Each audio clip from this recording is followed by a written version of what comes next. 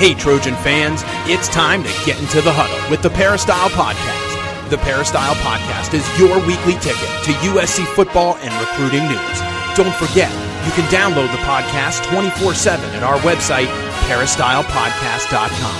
And now, here's the host of the Peristyle Podcast, USCFootball.com publisher, Ryan Abraham.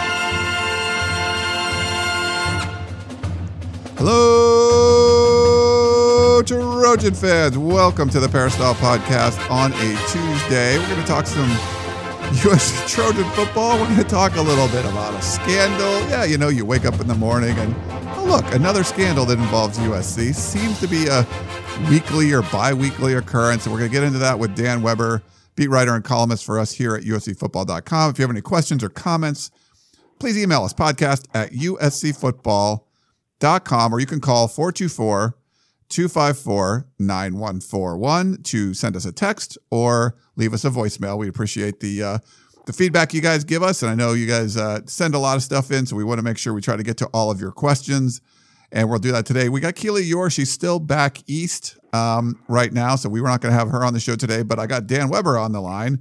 So Dan and I will try to break all this down, something we weren't expecting to do today. But how are you doing, Dan? Doing good. Well, I think we can say one thing today.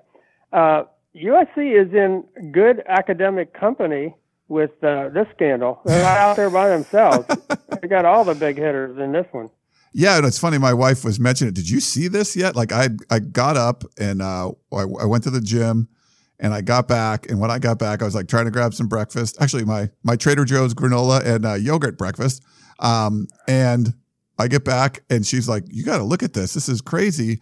And she's like, "There's like, you know, Felicity Huffman and like the, you know, what I forget the other celebrity's name, but like celebrities' kids like getting into schools like with bribery and stuff." And I was like, well, that's probably going to be USC, UCLA, like NYU, Stanford. She's like, yeah, all those schools. I'm like, yeah, that's, if you're going to talk about like celebrity kids or rich kids getting into school for something like that, like those, you kind of knew the schools that were going to be involved. So yeah, you're right. At least USC is kind of involved with a better class of schools around them. I know you could guess also who probably wasn't going to be involved, the SEC. Yeah. Probably Felicity Huffman not going to pay, you know, a bribe to get her kid into, you know, Mississippi State. Yeah. All right. Well, is that the good news or the bad news? I don't know. There's so much news. Well, before we jump into that, I did want to thank Trader Joe's, who I mentioned, you know, having my Trader Joe's breakfast. So while I'm eating my Trader Joe's, the granola is really good. So if you ever do, I don't know, something I kind of do, the almond butter granola, I mix it with some of their yogurt flavors, and I like that a lot. They're at USC. You know, they got the new one at the University Village over there. It's great. I have one in Hermosa. Dan has one in Tustin, and love going shopping there. It's cool to have this little local market. Dan, we can go a couple times a week and pick up stuff as we want. But just thanks to Trader Joe's for being a part of the show for the last couple of years. They've been great for us. So I know you love them too. Yes, I do. And I do like your breakfast. I think that's a good way to go. The granola and yogurt. Very good idea. Yeah. And then, so why don't we try that? So yes, this weekend, we weren't really saying much. I'm not sure why. Like Shotgun was kind of like, he's not advertising things, but I missed practice. We're going to talk about practice too, because I missed Thursday and Saturday because I flew to Savannah, Georgia for our buddy Shotgun Spratling, who, you know, writes for the site, and you can hear him on the Family Feud podcast and Tunnel Vision. He got married to Megan, his longtime girlfriend, who's awesome, and we had a really fun time down there. And Keely's still down there. She's hanging in Atlanta for a couple of days, checking things out. She'll be back tomorrow, or maybe tonight or something. So that's why she's not on the show. But we made an honest man out of Shotgun, Dan. So happy for him. Oh, that's great. No. Well, and he got to go back to, I think they're both USC people, but got to go back to his native Georgia, and a really cool place in Savannah. And so, good work, for Shotgun, and glad you guys got there. And I was really impressed with Keely in her stop off in Atlanta, went to the College Football Hall of Fame for a tour and posted some of the photos, and good work for Keely. She all up on our college football history now. Yeah, great. I think she tweeted out some pictures and Instagram some pictures. Look like they're having a good time out there. So very cool. But she'll be back. We'll do our Tunnel Vision show on most likely Wednesday. I think Shotgun's going to be in Vegas for the Pac-12 tournament. So we're going to figure out what we're going to do there for the show. But it should be fun. Well, I guess it's like we said, woke up this morning and this was going on, Dan. So it's an FBI investigation. Major schools are involved, like you had mentioned. You know, on the West Coast, UCLA, Stanford, USD, University of San Diego. That's where my sister went to. The name for this investigation is Varsity Blues, which is pretty cool. The FBI has a sense of humor if you like that movie, but. As normal, like USC's majorly involved in this. You're talking about one of the most senior members of the athletic department, Donna Heinel. She, according to the indictment, accepted $1.3 million in bribes, basically to help get students into school under the guise that they were student athletes. So what ends up happening is there's a separate committee typically, and this was in the indictment too, in the court documents, and they actually used USC as an example. If you're a regular student going to USC, there's an admissions board and all that kind of stuff. If you're a recruited student athlete, there's a separate admissions committee that would look at your application and all that. And typically, every head coach gets a certain number of athletes you can get them into school that don't have the same test scores or GPA as the regular student body. It's easier to get in to most schools and schools like USC if you are a student athlete. So what this scandal involved is people faking, for the most part, taking bribes and faking that they were an athlete. And then so they could go through this other committee, the subcommittee for athletes instead of regular students. And according to the indictment, like I said, Donna Heinel gets $1.3 million in bribes. The USC's men's and women's water polo coach, Jovan Vasic, is it Vasic or Vak? I don't know how to pronounce it. Vavic. Yeah. So he's won 16 national championships. He's like the most successful coach in like USC athletics history, most likely, because he coaches both women's and men's. So he apparently took $250,000 for designating two students as recruits. Well, it's alleged right. that he did. All of these are allegations. Yeah, this is according to the indictment. And then for the former USC women's soccer coach, Ali, and it's like Cross-Rosarian or something, and his assistant, Laura Janke, they won a national championship in his first year. They were also indicted. They're charged with conspiracy to commit racketeering. I think theirs was like $350,000 they had taken for, I believe it was 4 students. So, USC heavily involved in this. You're talking about, a current, athletic, senior ranking athletic department member, maybe the most successful coach USC's ever had. And then 2 former coaches that actually won a national championship as well. So, This was pretty major, Dan, coming out of the gate this morning. Yeah, I mean, we heard last night, had worked in Philadelphia, and that an athlete who became a coach at Penn was going to plead guilty and to accepting bribes to get people on the list at Penn. And we kind of thought, why would the FBI be involved in the big deal and all that? Having no idea the total amount of bribes is alleged to be $25 million in a coast to coast program involving Ivy League schools, like a Yale, along with Penn, and then the West Coast schools. You kind of have a feeling when something like this happens, USC isn't going to miss out on it because of the money and the attention. And, the prestige at USC now that, people want to get their kids in. And it was like, I think we talked about this a few years ago when TMZ started a sports operation in LA, of course, TMZ in LA. And we thought, that's probably not going to be good for USC. And when you hit, stuff like this starts happening, you kind of almost immediately say, uh-oh, this probably isn't going to be good for USC, and it's not. And it's it was and of course the plotter supposedly who's supposed to plead guilty today, the man who figured this all out is from where else? Newport Beach.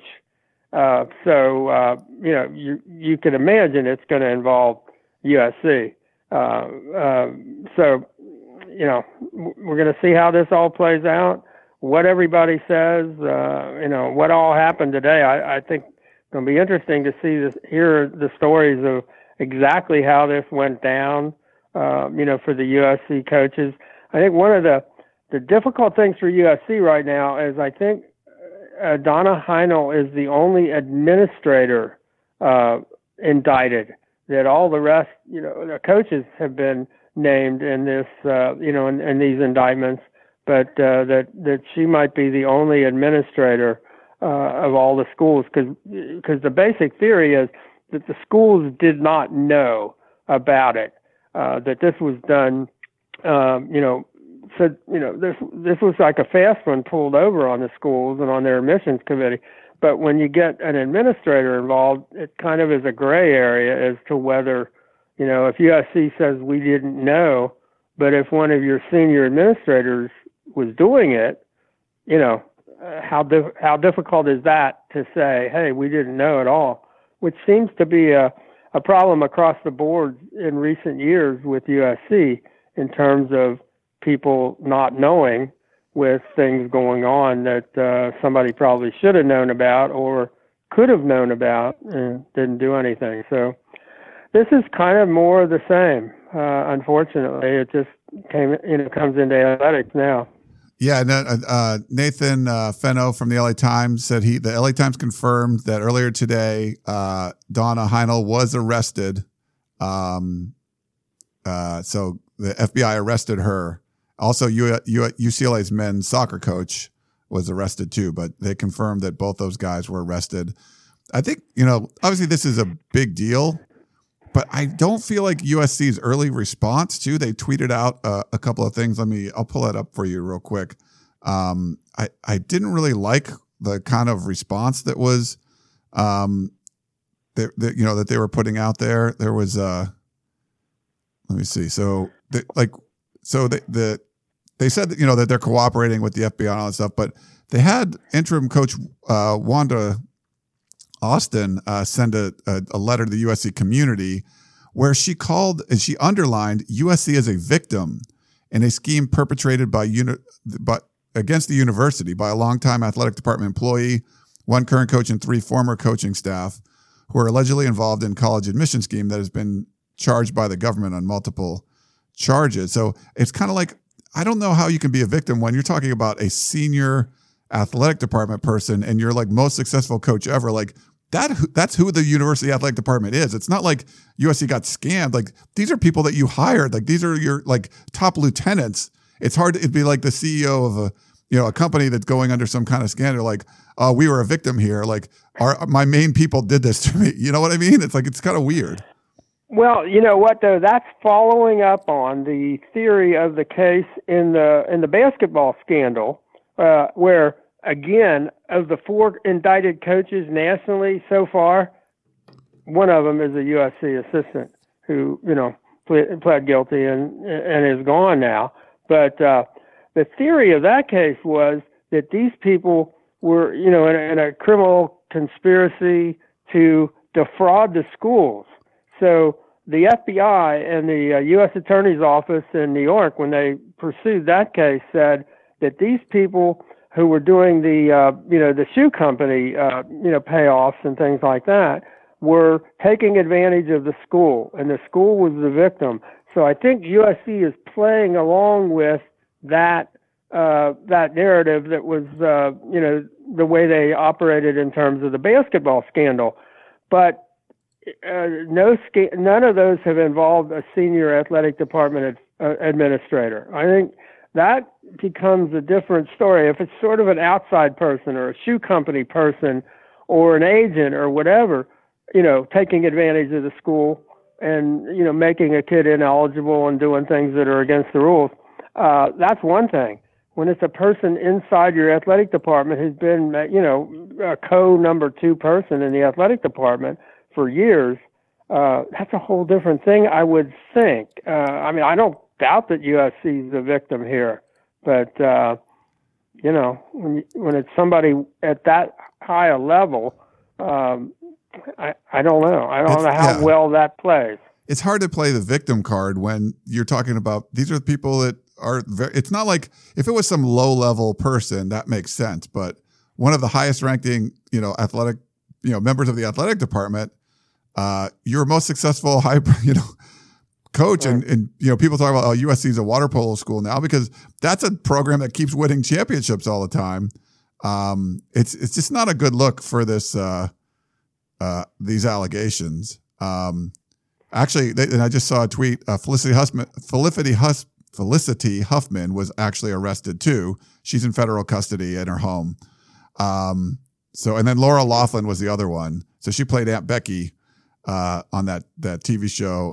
I guess she's not been arrested yet, but these are actual, they're getting arrested for federal charges. Yeah. Like this is it. Like, how does this keep happening to USC, Dan? Like, it's not like if it was a one-off thing, this just keeps happening over and over again. It's like, I think the thing with USC, as we've always said, you can't have a better location in a lot of ways. You're open to the Pacific Rim, and you've got this beautiful campus, and the academics keep moving up, and we always used to kid in football that USC recruits itself, and in basketball USC should be able to recruit itself and all that. So USC's kind of right there in the there's a big private school that it's been very successful. It's kind of right in the middle of places where people would there are a lot of celebrities whose kids go to USC. I don't think we always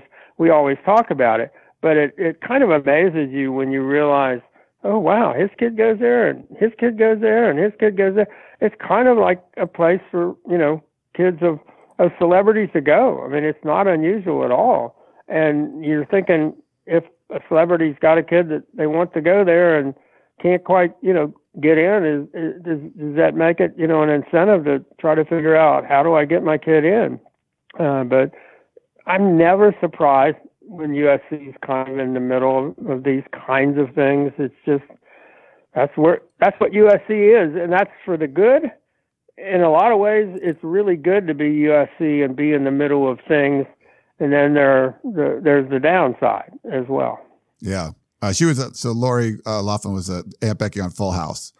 Right. That was the name of the show. Yeah. And then Felicity Huffman was on like Desperate Housewives. You probably know her from that. So so to have this is, I mean, it's like you can't make this stuff up. If this just is absolutely baffling. So we'll kind of keep you up to date on what's going on at USC. I mean, it doesn't look like football's really involved much. I saw something about potential, like they said someone was like going to be a long snapper or something, but I think it's harder to do that. Like we know, everyone on the football team. I think you can kind of hide a lot of it, like the rowing. They said they were like crew members. And it's weird. Like you read some of the excerpts from the indictment, Dan, in the court documents. There was like one student who, his parents paid the bribe. They're showing like the bribe payments going back and forth. And they said he was a pole vaulter. They like doctored some photo. And then when the kid didn't know, like some of the students knew. This student that I read, the expert, didn't know. And they were like, when he was at the admissions, they asked him like, oh, so you're a track athlete? He's like, no. They mentioned this in the indictment where the mom is like, yeah, we don't want him to find out. So it's just so weird. Now, some students knew, but there was at least one or two that did not know what was going on. They're kind of, I would say that's a victim, even though you get to go to the school you want, but man, they get involved in something they had no idea. Well, the other thing is they've been pretty smart about this. I mean, the people that did it kind of knew what they were doing, because if you wanted to try to, put somebody on a list of potential recruits, putting them on the women's crew team would be the way to go. I mean, women's crew, they've got a lot of scholarships. Most of these kids don't really get to row. I mean, how many high schools have crew, for women? And so there, a lot of college campuses, they just grab people walking across campus and say, hey, you want to be on the crew team? You look like you might be able to row. And so you could see how you could put somebody on that list, and maybe, who knows, maybe they got there and they could row, or they would row. I mean, a lot of it is, you got to really commit to all the, all the conditioning and the strength work and all that. But if you put somebody on a list and say, oh, my son's a pole vaulter, first of all, pole vaulting is the most technique-heavy sport or heavy individual thing you can do in sports. I mean, it is, you can't fake it. You can't act like you're a pole vaulter. And the other thing would be if somebody said, oh, you're a pole vaulter, what did you pole, what was your height? There are some measurables in terms of pole vaulting. So I would think that was an amateur attempt if you put somebody in as a pole vaulter. But if you toss them on the crew team as a prospect or something like that, with all the numbers and there's no Gerard Martinez for high school crew prospects, to be honest. And so that would be probably the way to go. And it looks like they knew kind of how to do that. But I wouldn't put somebody on a track and field team because there are measurables involved there. Yeah. Where there aren't so much in terms of crew. And then apparently, if you got on campus, you just never go out for crew or go out for a day or whatever and disappear or whatever sport it was. There's no, you don't have to sign a contract that you're, all you have to do is be on a list of recruited athletes. And who would have thought that was a way, as much as we know about sports, who would have, and I guess if you were running one of these companies that was trying, that parents would pay people to help them get their kids into the right schools, but over the years, I guess you could figure out where the loopholes were and where where the places were that you could slide in or nobody would check you. And apparently that's what happened here. It certainly looks like it. So here's the thing. A lot of this looks like it was happening during the Pat Hayden era, which, we've gone on record, which I like Pat Hayden. He was much more personable than like a Lynn Swann was, or even a Mike Garrett. But we had stated that, and we both said this, that he's probably the worst athletic director in USC athletic history, and this certainly is not going to help his case at all. He is the one that hired Donna Heinel.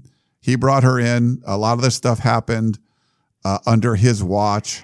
That it's. I'm not sure what this really means. I don't think it can be a good look for Lynn Swann either, because it's still been going on the last couple of years.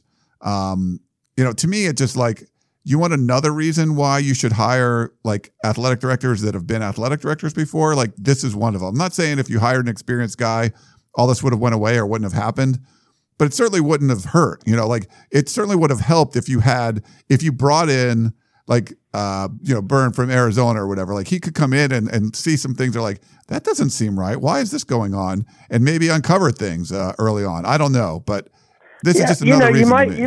You just might say, I wonder where that money's coming from, because we heard some of the, the quote unquote bribes were, fundraising for different sports and things like that. And it just, there might be enough little things there to make you ask, a question, or you might find out how much of a help is it if you get on the list of recruited athletes.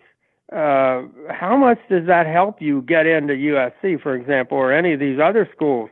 And if you find out, wow, it's a significant difference in how you're evaluated, and when you've got, whatever it is, 10 times as many, prospective students as you've got slots, whether you put two and two together and say, "Ooh, that would really be worth it to somebody to get on that list." You need people asking those questions, and if they're brand new to their job, have they've never done it before, and you have one after another, you've got a whole couple of decades of people who don't know. And I've said this 1,000 times. How do you get the right answers when you don't know what questions to ask?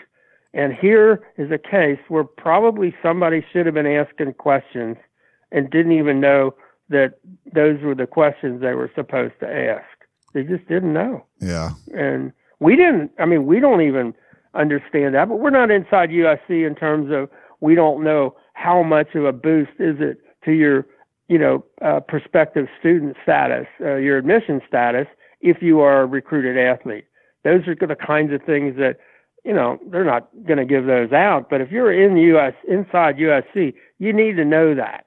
And you need to know then, oh, wow, that would be really worthwhile. And how many of those kids that are on those lists of prospective, student athletes never, go out for the sport? Is there a pattern in certain sports of kids that are, getting the admissions boost and never show up for the team? Yeah. Which would immediately say, uh-oh, what's this all about? But apparently that wasn't happening. No. One last thing. I don't want to go too deep in this. It's all just breaking right now. There'll be more stuff coming out. But I got a tweet from Peter Balisha this morning. He said, probably wishful thinking, but this seems to be one of those new president comes in and cleans house type of things. No. And I tweeted back, I said, this absolutely has to happen. So if anything, if you're a USC fan and this might be the thing that pushes it over the top, that you have to bring in an outside person as president and you have to have him or her, just clean house. I don't know if there's any question about that now, but it doesn't seem like there's any other way, Dan. No, there isn't. And I think many people at USC would welcome that kind of cleaning of house and just saying, look, we got to start over. We got to have all different standards. We got to have, all different, ask all different questions. We got to, you have to report to people and the people you report to have to know what kind of standards that they should be setting. And you just can't keep doing the same old, which, we're not seeing, for example, USC's facing, for example, just like in football, there are some unbelievably significant challenges in getting people to go to the renovated Coliseum next year. And I'm not sure we've seen anything that, makes you think, oh, they've figured out, a plan or a campaign or whatever, or, that the people that are, involved in that are being challenged or being, said, hey, we got to come up with some new ideas. We got to figure out a way to get, we got some significant issues here. We got to figure out what can we do. I just don't think USC can keep doing the same old and expecting it to work. There are, unbelievable challenges. This is a program that ought to be, close to filling the Galen Center. They're the they're 11th in the Pac-12 in attendance.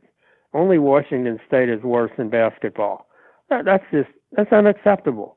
For whatever, you have to do everything you can, to make that change. And the same thing with football. You gotta look at, what are the issues and what can we do about it?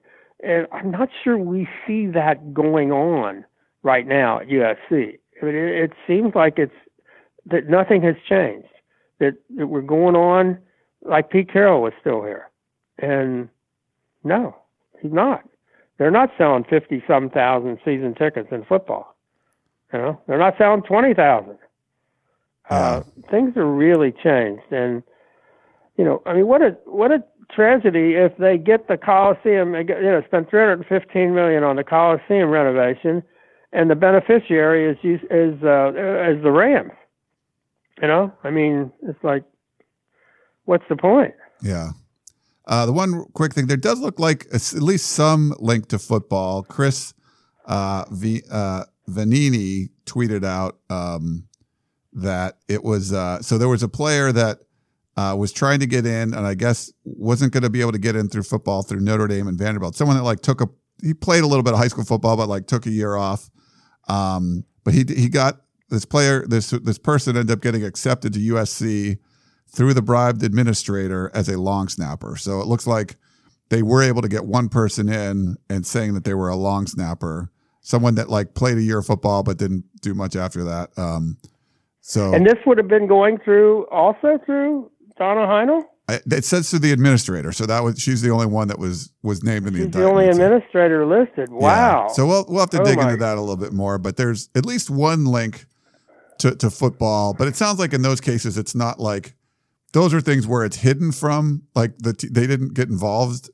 I mean, we don't know, but my guess would be the team's not involved in that because we cover recruiting. We're going to know, that stuff is covered. So if the football team kind of knew about things, then that would be.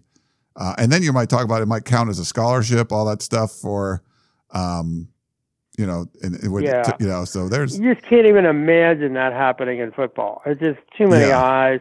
That's the difference with all the eyes and all people knowing what they know. I mean, it's hard a little bit to evaluate. Maybe punters, not so much, or place kickers. Long snappers would be if you were looking for the weakest possible point in football, it might be long snappers in terms of evaluation and recruiting and what have you. But still, it's just hard to imagine that anybody involved in a football in a competitive way would be involved with that. And it's so self-defeating. Yeah. Well, all right, let's move on there. Obviously we had to talk about it because this is just what happens. And when you cover USC, there's just no get away from it. But spring ball, like I said, I didn't get to see Thursday or Saturday. Although I guess a little bit of surprise that they went full pads on Saturday. What did you see out of that workout, Dan? I'm a little astonished at how quickly they seem to be picking everything up. We're not, and Clay, mentioned this, no busts. I mean, I missed I think the one flag that was thrown. I had 8, Pac-12 officials for the whole practice. I think they only threw one flag. I mean, they're not, guys aren't jumping off sides. They're not putting the ball on the ground. They're not throwing it away. With all 4 quarterbacks, getting a chance and jumping in there. I mean, the difference between this spring and last spring, last spring, you almost wanted them to call it off and say, don't keep, making things worse or embarrassing people or whatever. This spring, they really look like they want to do, what they're being asked to do. I mean, the new coaches seem to be, exactly. Greg Burns looks like a terrific teacher. He doesn't have a lot of guys to work with, but the level of detail there. Obviously Graham Harrell. It just seems like the whole keep it simple. 4 running plays. We're not going to spend time coming up with brand new plays. We're going to spend time getting perfect on these plays that we have. The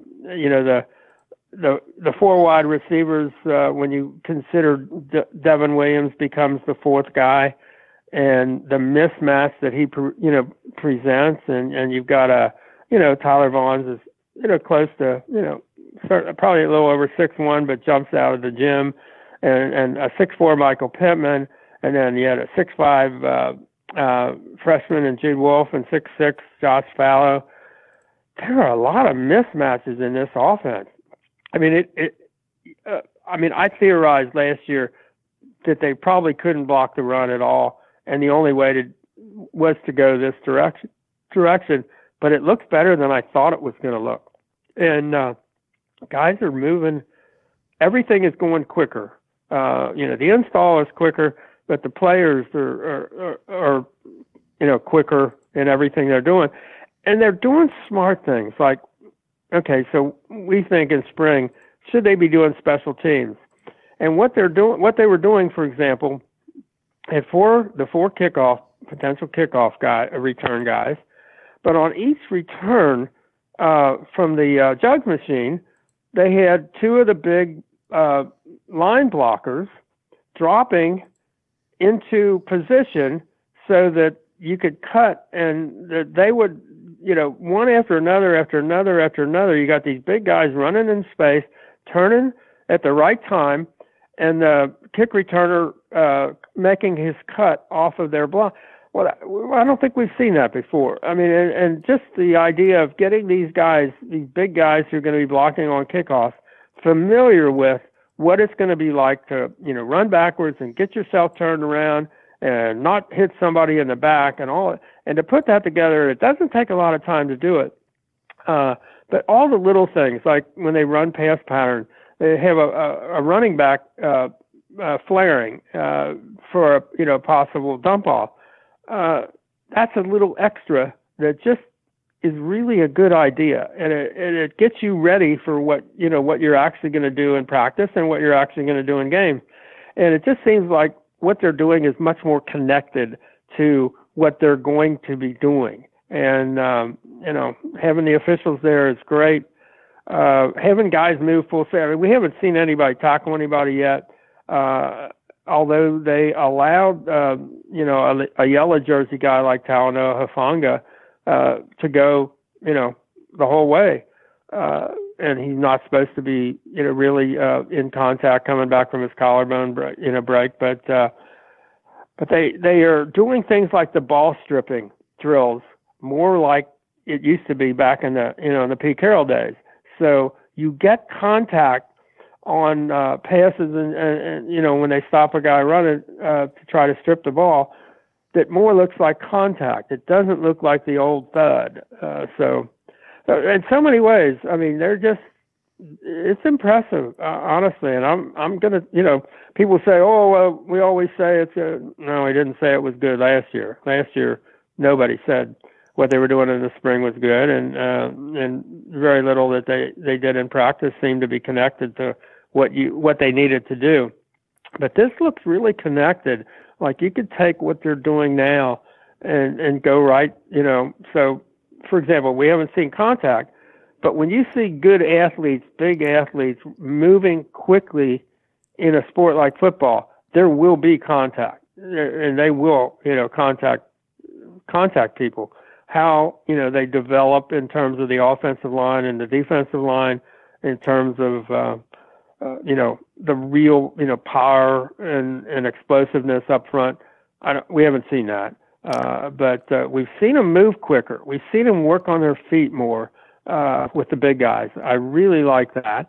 And we see the ball come out so quickly on offense that you aren't going to have the same situation in terms of pass blocking, because the ball just comes out really quickly. And that's one of the genius parts of this offense is getting that ball out, that quickly. And they really do. And you're looking at 4 and 5 receivers, and yet you're still getting the ball out quickly. And I think the receivers know that there's a good chance if the ball's coming to you, there's a mismatch somewhere, or there's a breakdown in coverage, and you're going to have a chance to not only catch it, but to, get some yards after the catch. So we're seeing more emphasis on yards after catch. So, if you go through that whole litany of things, there's a lot of things you're seeing that you weren't seeing, and now you are, and you think that's what needs to be done, and that's what's being done, and good for USC. We never hesitated to criticize them in terms of practice or the way they practice. So I don't think it would be unfair not to say when they're doing it right. Yeah. One of the kind of pieces of news coming out of practice is Greg Johnson is back. So he did enter the transfer portal, and what you can do once you do that is withdraw. And he did withdraw. He's back practicing with the team. I think that's a big step. There was a little bit of a head scratcher. You're talking about, certainly a position of need for USC. USC did have the option. They could have, basically cut him, and he wouldn't have been able to come back, because there's a lot of guys in the transfer portal. I'm not sure where they're going to find spots. So for whatever reason, Greg Johnson decided he changed his mind and he's coming back, and he's back at USC. So I don't know what you think about Greg Johnson returning, Dan. Yeah, I mean, it was weird. Here comes Greg Johnson in uniform and helmet and shorts and jersey, and then here comes through the gate Bubba Bolden, who's taking classes at junior college here in LA, and it was like, is this really? Again, USC. Hey, expect anything to happen.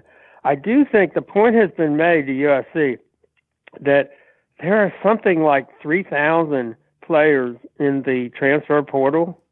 There are nowhere near 3,000 scholarships available at all. Right. And the numbers don't work. Yeah. The numbers totally do not work. So it's going to be interesting to see how this all plays out. I mean, for Greg Johnson, he only missed the one practice.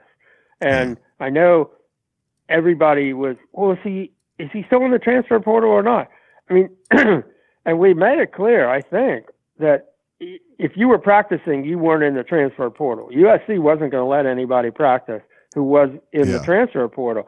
So, excuse me, but he came back on Thursday when Clay wasn't available, to the press, and Clay's the only one that can talk about those kinds of things.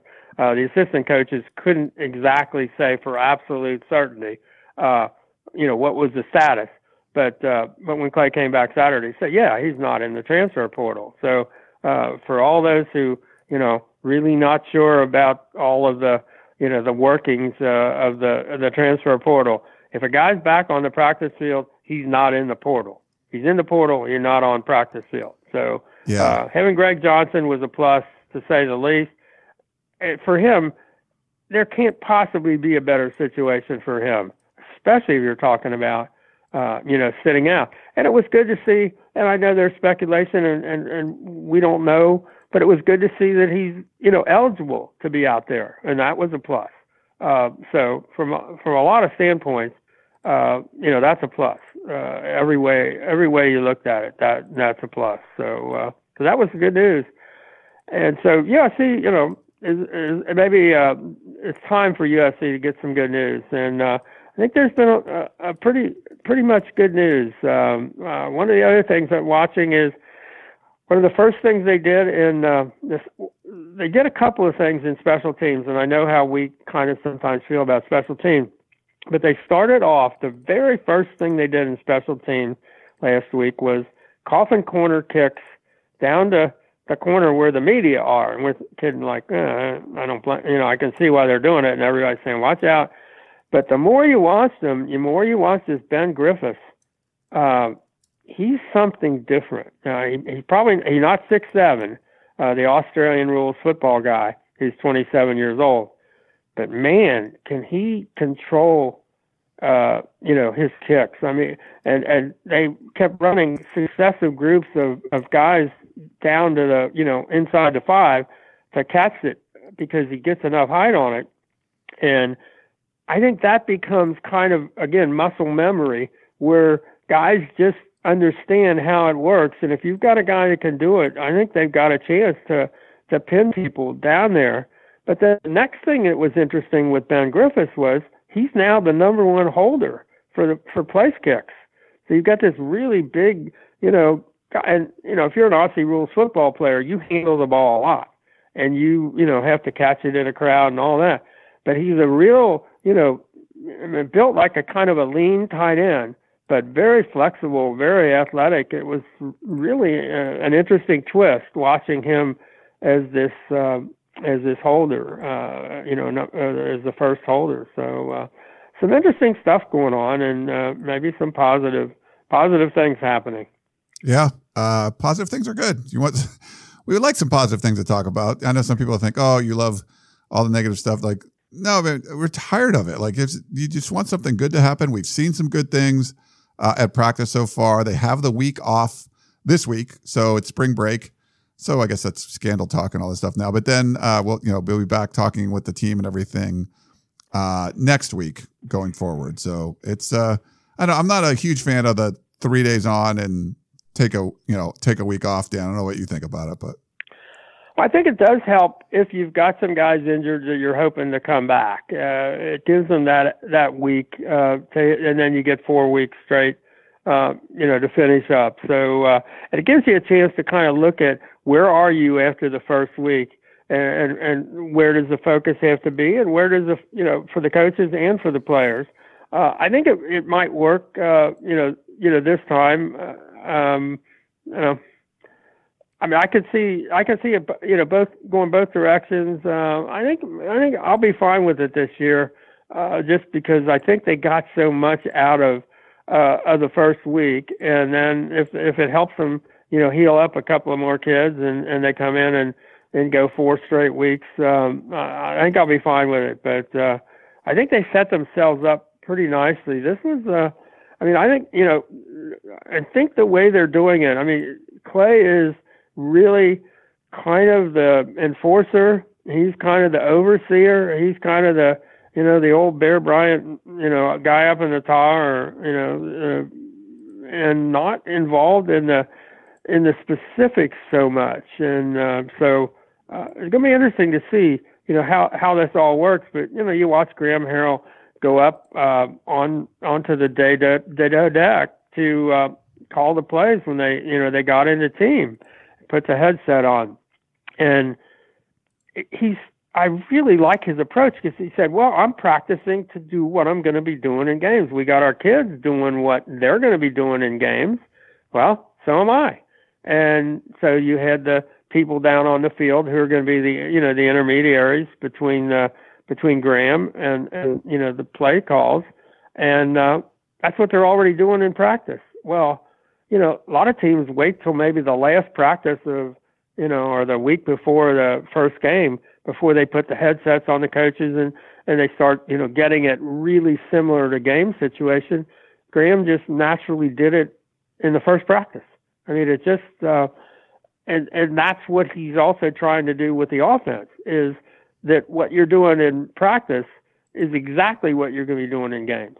And that, one of the other things you noticed was having 2 centers that put the ball right where those quarterbacks' hands are really makes a difference, to allow them to do the pre-snap reads and the post-snap reads and not have to take their eyes off of anything, is a real plus. And it's just a whole different feel about it.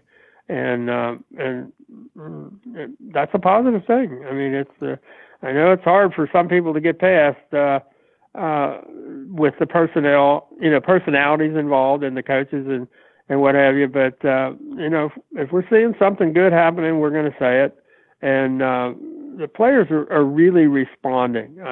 I think the new coaches are shocked. I think Graham was shocked. I think Jinx was shocked at how much how quickly they picked up so much. I think, and maybe it's, they haven't coached kids with the talent that USC's kids have. And USC's kids haven't maybe been coached up. And, that combination seems to be working. Yeah. One of my favorite things I saw, Dan, was Graham Harrell up on the dado deck calling the plays from there. And when Clay Helton said half of it was unscripted, I think that was just a breath of fresh air. There's too much, I think, that USC they would come up with a plan like 3 months earlier, and then that's what they were going to do no matter what. And I like this, that there's some flexibility there, that you're going to come through and be able to make it more like a game situation. Not that you need that as much in the spring, but I think it gives the players a feel for like, hey, this is how things are going to be run. It's going to be fast. We're going to get a lot of reps. And he's going to, this is what he's going to say, and we're just going to go and just perform. And I feel like that one step alone is going to help immensely. Well, that's the way it is in a game. You have to go with, what's working, what's, what you feel. Games, you can try to script them, but games tend to not get scripted fairly quickly. And the amazing thing is they are doing better with the unscripted stuff, in terms of no busted plays, in terms of not turning the ball over, than they did with the scripted plays. These are working better. I mean, and they're running many more of them. I mean, and it's not like when Sark, came in and said, we're going to try to run 100 plays, and they really, really just emphasized how fast can you run plays. It doesn't look like or feel like they're really going real, real fast, but they are. It's just kind of the natural way. It's like, as Amon-Ra was saying, that the difference in play calls. Last year, the average play was at least 7 words. This year, it's 3 words. That makes a difference. And then to have the quarterback really have the freedom to do what he thinks when he sees what he sees. Last year, they talked about it. It didn't really happen. This year, I think it's happening. And just the idea, but you're right, that one word, unscripted, that was able, because that was a big stable, part of Clay's way of doing things, was that scripted, and everything down to just this, we're going to be just like this week, like next week, like the week after. We're going to do everything the same. And that's not the case anymore. And I think it more reflects real football. Yeah. All right. Well, let's jump into some of these questions, and we'll get you out of here. We got the first one is from Joan. What does it mean by squadsman lost exactly? Pai Young lost? Why and where did he go? Fight on, from Joan. That just means they're not back. I mean, I don't know that the FBI is out looking for them. I think they could have graduated. They could have just stopped playing football.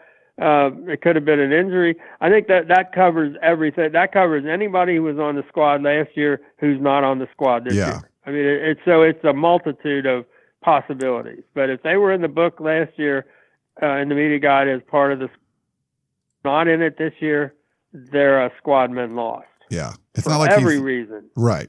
Just lost off the roster, not lost in life, going around trying to find him. We hope not. Yeah.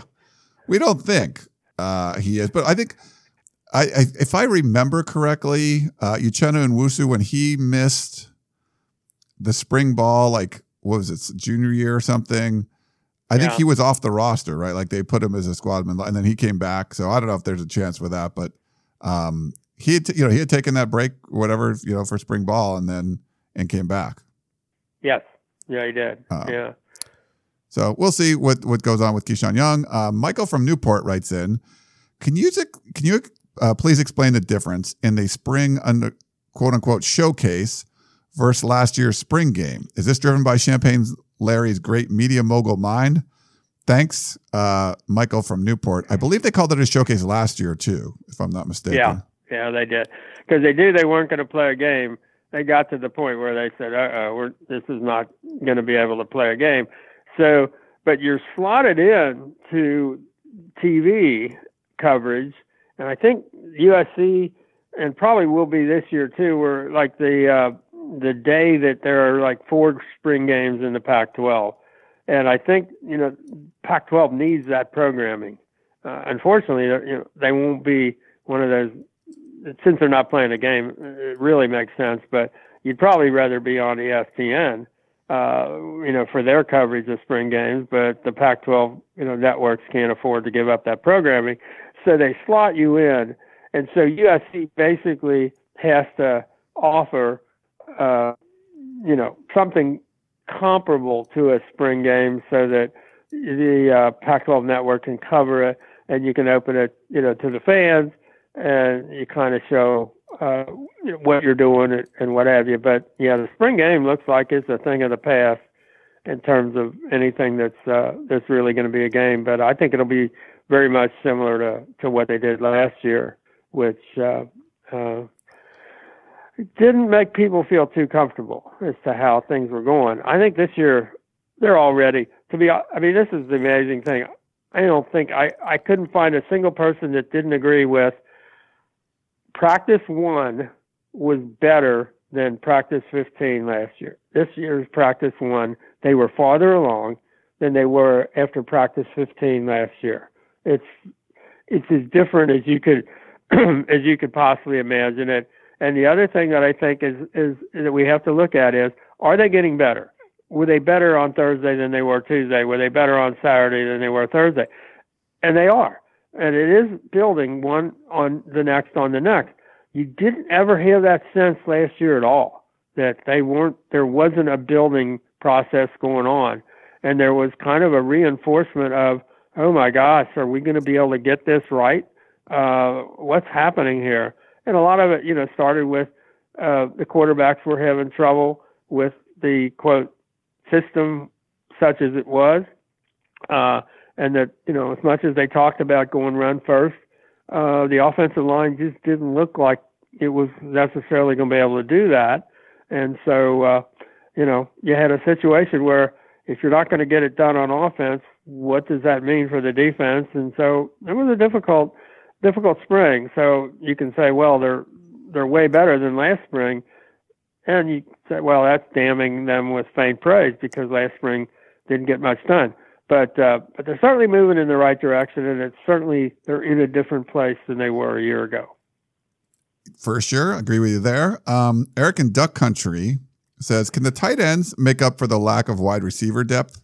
Thanks as always, Eric in Duck Country. And yeah, I want to see how you think they've been utilized so far in the first 3 practices. Yeah, I mean, I was glad to see they had a combined, the first day of practice with the 4 quarterbacks. And really with a walk-up, we're talking 5, counting a walk-on whose name we still don't know yet. So we've got 5 guys throwing the ball, and you're thinking, uh-oh, how's this going to work out? And they combined the running backs and the tight ends. So basically they were throwing to, I think, 14 receivers. So that worked well.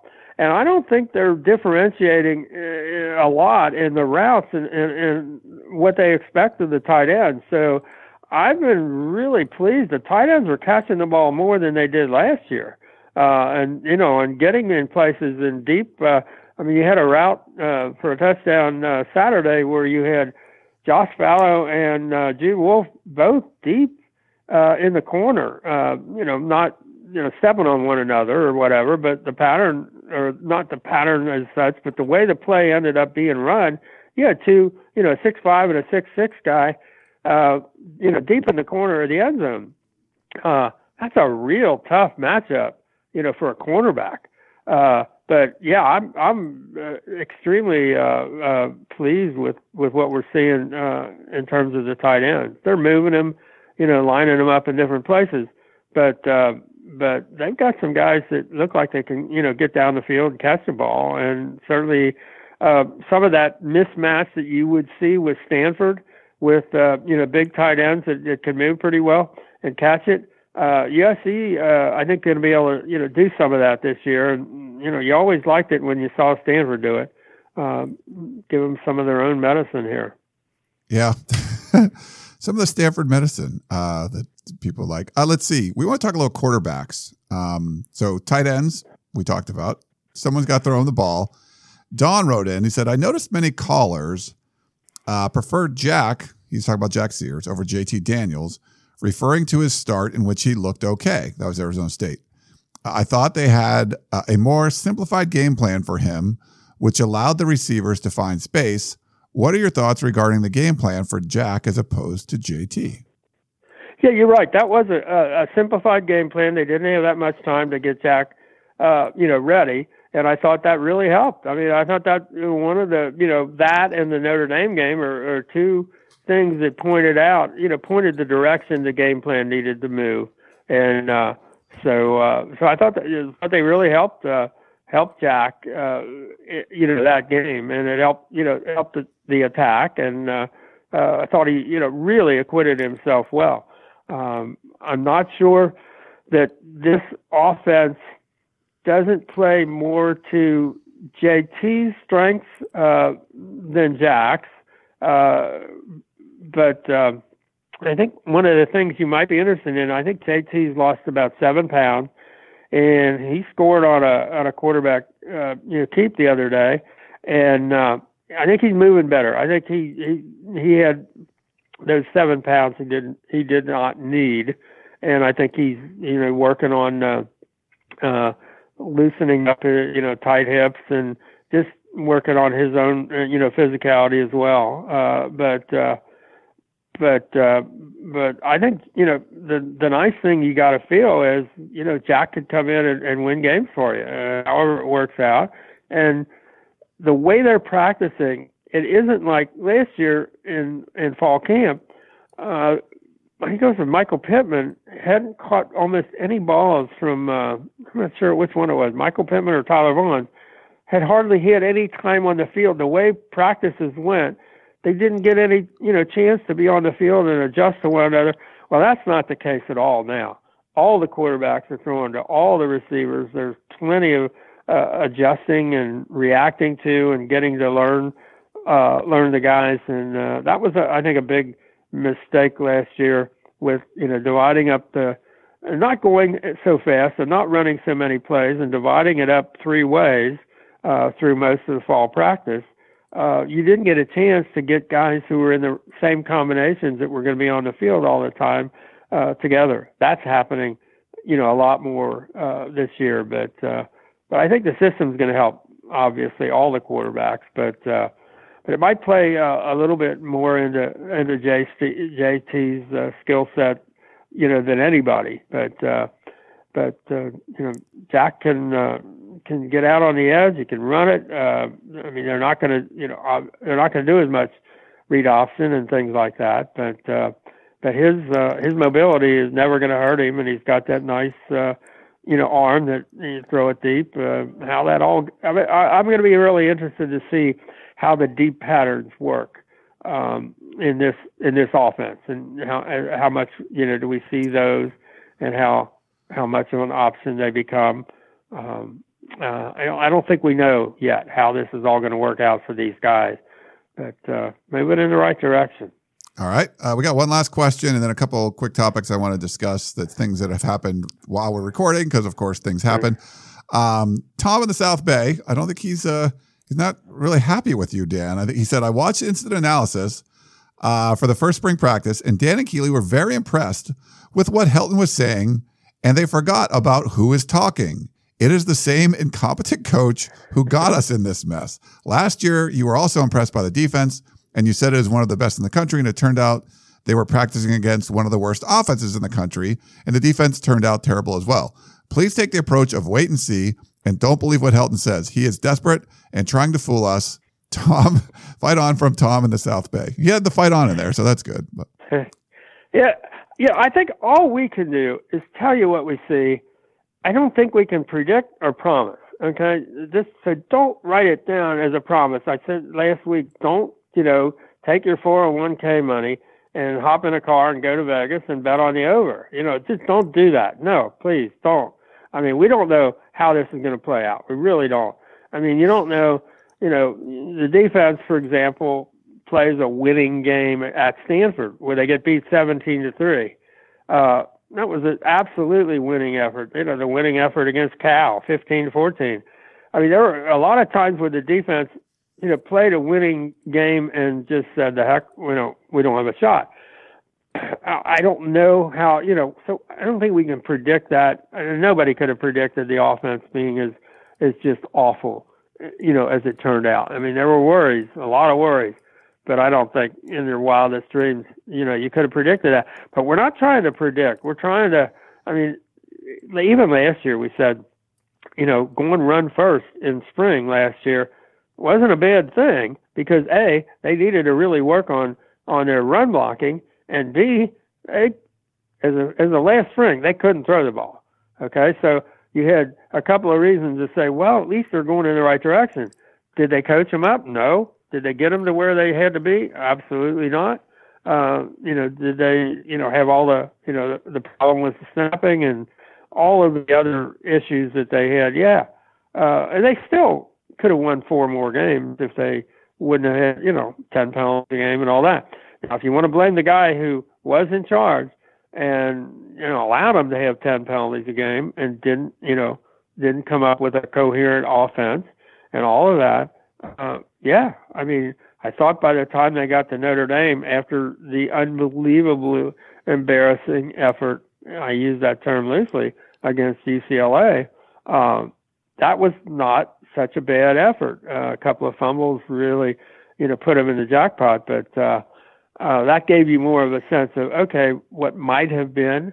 And yes, the person that presided over that has to be responsible for, every second of that.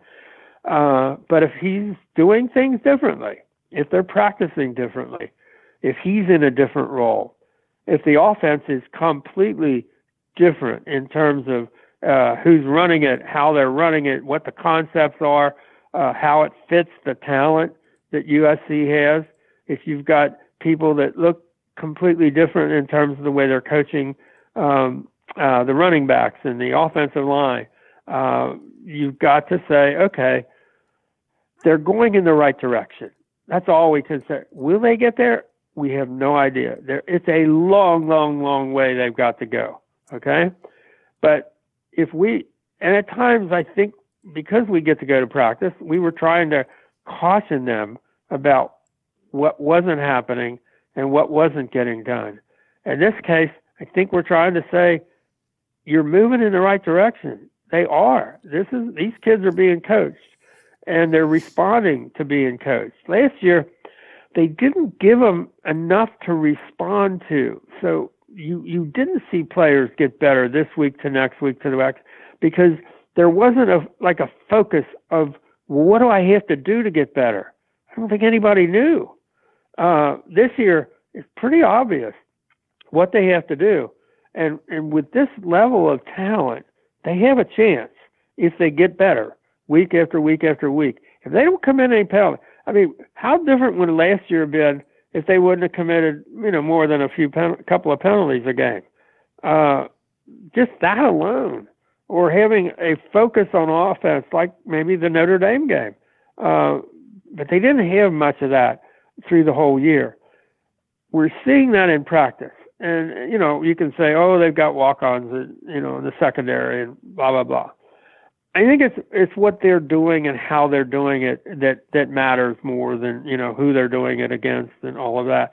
But I think it would be unfair not to tell you what we're seeing, because it's a luxury. Very few, programs do you get to see that. So you guys, I think you should probably listen to what we're saying and make your own calls. And if the call is, well, I can see they're doing this, this, and this, but I still don't trust them, that's fine. I think that's a legitimate call, without a doubt. Or, they'll finally get to a place where all the bad stuff is going to kick in from last year, and we can't guarantee that's not the case.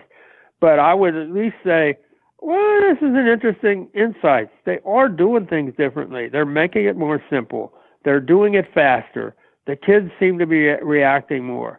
There are far fewer mistakes.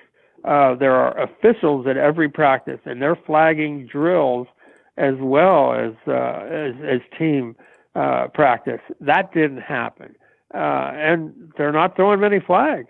And so there are a lot of good things happening, and I wouldn't, I wouldn't say, oh, those aren't good things because the person in charge, I don't think, can do that. If they're doing it, just accept the fact that they're doing it. How that plays out, we don't know. Yeah. But it's what we're seeing. Well, it's definitely what we're seeing. And I agree with Dan. Like, I get there's some people that are just like, I hate Clay Helton or whatever. You shouldn't hate Clay Helton as a person, but they just hate him as being USC's coach. That if we say anything good, they get mad about it. But I agree. I mean, last spring, we were pretty critical. Like, this don't look like they know what they're doing. Like, it wasn't good. Maybe that did make the defense look better back then. I don't know. But it just looks different this spring. So not saying that it's going to change the world, but it's definitely a step in the right direction. So we'll see, what happens. Well, just like when they run the passing drills. Last spring, it was basically, if they were going to go to specialty passing, you would say, follow the bouncing ball, because more balls were bouncing than were being caught. This year, there aren't many balls hitting the ground. That was always my measure back in the day. What you realized, for example, with Matt Leiner's second year by then, was the ball rarely hit the ground. What they wanted to do, they did. And there was a kind of almost perfection about the way they executed. And again, no attempt whatsoever to compare them. But if you compare practices and the ball's not hitting the ground, that's good. And that's what you want. And so that's what we're seeing. It's way, way, way improved. Is it enough? Yeah. Yeah, we'll see. A couple of topics I want to talk about. So according to Ken Fang, who tweeted this out, he said DirecTV will carry the ACC network when it launches in August. A win for both ESPN, who's partnered with the ACC, and the ACC. So that's good, right, for the Pac-12? No? Yeah. Well, I mean, that's what the thing is. The Big 12, having not had a network, and the ACC in its first year are both going to go past USC. I mean USC, the Pac-12.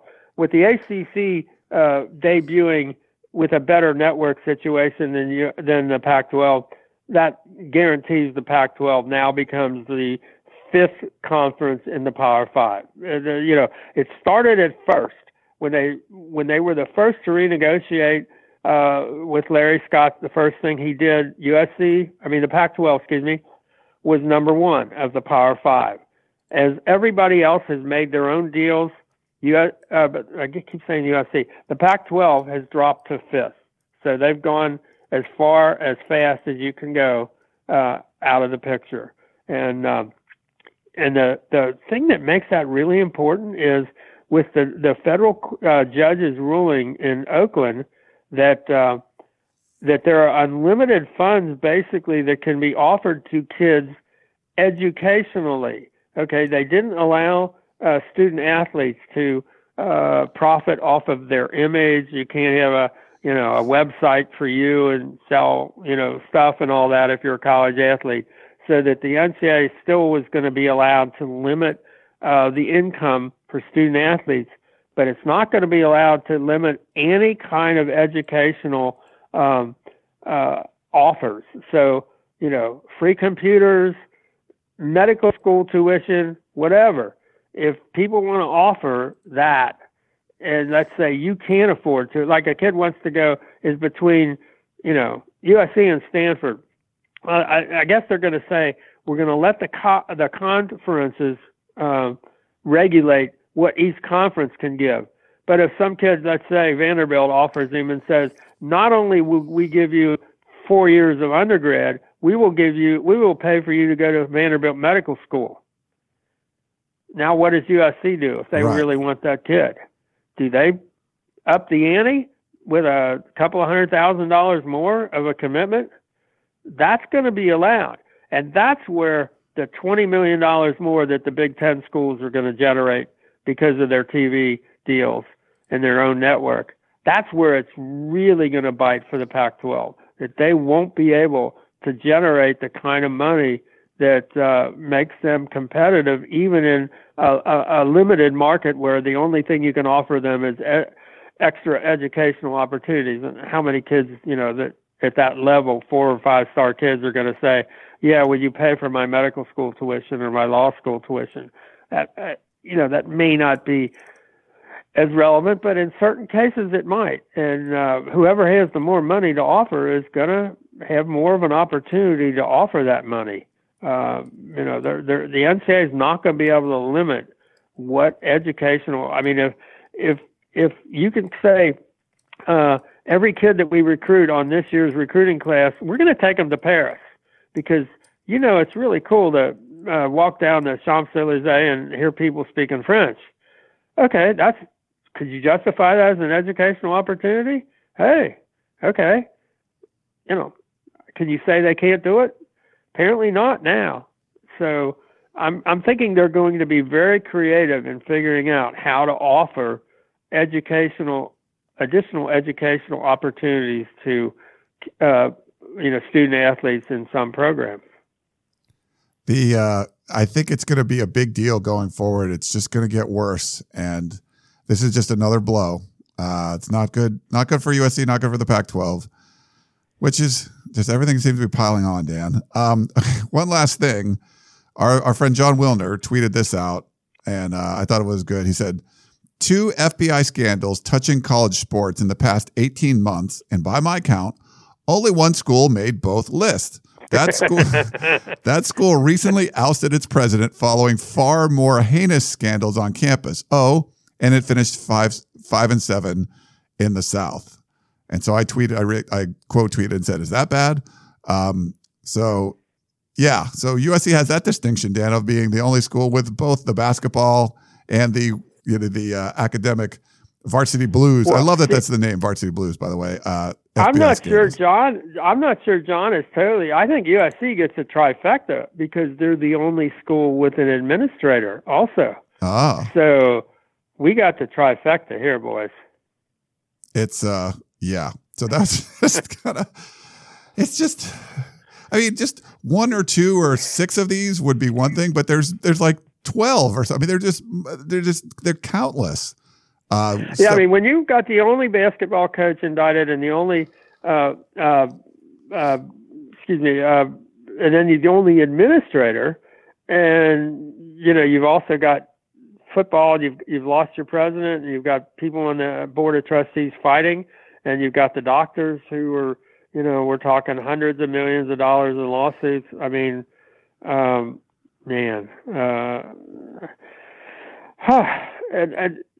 and the problem at USC now is we haven't heard anything, from the board of trustees after that big blow up where you had billionaires going after billionaires and, the old guard going after the new guard. And now it's all of a sudden gone radio silent. And yet, has there ever been a school that need to make the right hire and make it yesterday than USC? And what we're hearing is nothing, crickets. I mean, it's just got to get it going. There's too much opportunity here at USC in every area to be limping along like this and not getting it right. I mean, that football, basketball, and baseball are all just have been headed in the wrong direction, for enough years that it matters. Yeah. All right. Well, here we go. We'll see what we do. It could be an interesting spring break, Dan. I thought it would be like kind of a little chill, and this is not a good way to kick it off. Yes, a basketball team probably win the Pac-12 and make everybody feel good by the end of the week. What do you think? Yeah. Hey, they could. USC basketball plays Wednesday night. The only good news is the Pac-12 is so bad it might happen. Yeah, they could easily. Is that a good news story or a bad news story? I'm not sure. They play Arizona first, which normally you think is bad, but that's actually good. And then because they're somebody not good points out in the history of the world, have the 2 teams that played for the championship one year ever played in the first round game as the next year? I mean, it's like, oh my God. Nice. All right. Well, that's Dan Weber. Make sure you check out. We're gonna have Tunnel Vision on Wednesday night. I'm gonna get a guest. We're not sure what we're doing there, but we'll do Tunnel Vision. We'll have more stuff going on with the scandal. Chris Trevino put up a story on the scandal, so we'll have some more on that. And follow Dan's columns. I'm going to put up, I still got another story or 2 from last week, spring, and then I'll put up some recruiting stuff. So we'll probably do a bunch of recruiting this week too. But anyway, thanks to Dan. Yeah, I'm looking at the Athlon has USC slotted at number 48. In their spring preseason outlook, and so we kind of take a look at how that all breaks down in terms of USC schedule, and you look at some of the names of 15 of the schools that are ahead of USC, and you just say, this can't be. Appalachian State can't be, better than USC. Cincinnati, come on, Cincinnati, hey. Yeah. No, USC. Come on. Yeah. Well, USC, they brought this on themselves, going 5-7. So you're going to get those kind of takes. All right. Well, that's going to wrap it up. That is Dan Weber. I'm Ryan Abraham. Thanks so much for tuning in to the Peristyle Podcast, and we will talk to you next time. You may have noticed that shopping at Trader Joe's is unlike shopping at other markets. People ask us all the time how we manage to have such unique, interesting, and delicious products at such great everyday prices. This is Dan Bain of Trader Joe's. The answer is simple. It's all in the way we do business. We buy directly from the manufacturer whenever possible. This helps to keep our costs low, and we pass those savings on to you. No gimmicks, just great values at honest prices. Every day at Trader Joe's. Thanks for listening. You've been listening to the Peristyle Podcast, presented by USCFootball.com. Be sure to tune in next week for the latest news on Trojan football and recruiting. And don't forget, you can automatically download the podcast directly to your smartphone or tablet for free. Just click the iTunes link on PeristylePodcast.com or search for Peristyle Podcast at the iTunes Music Store.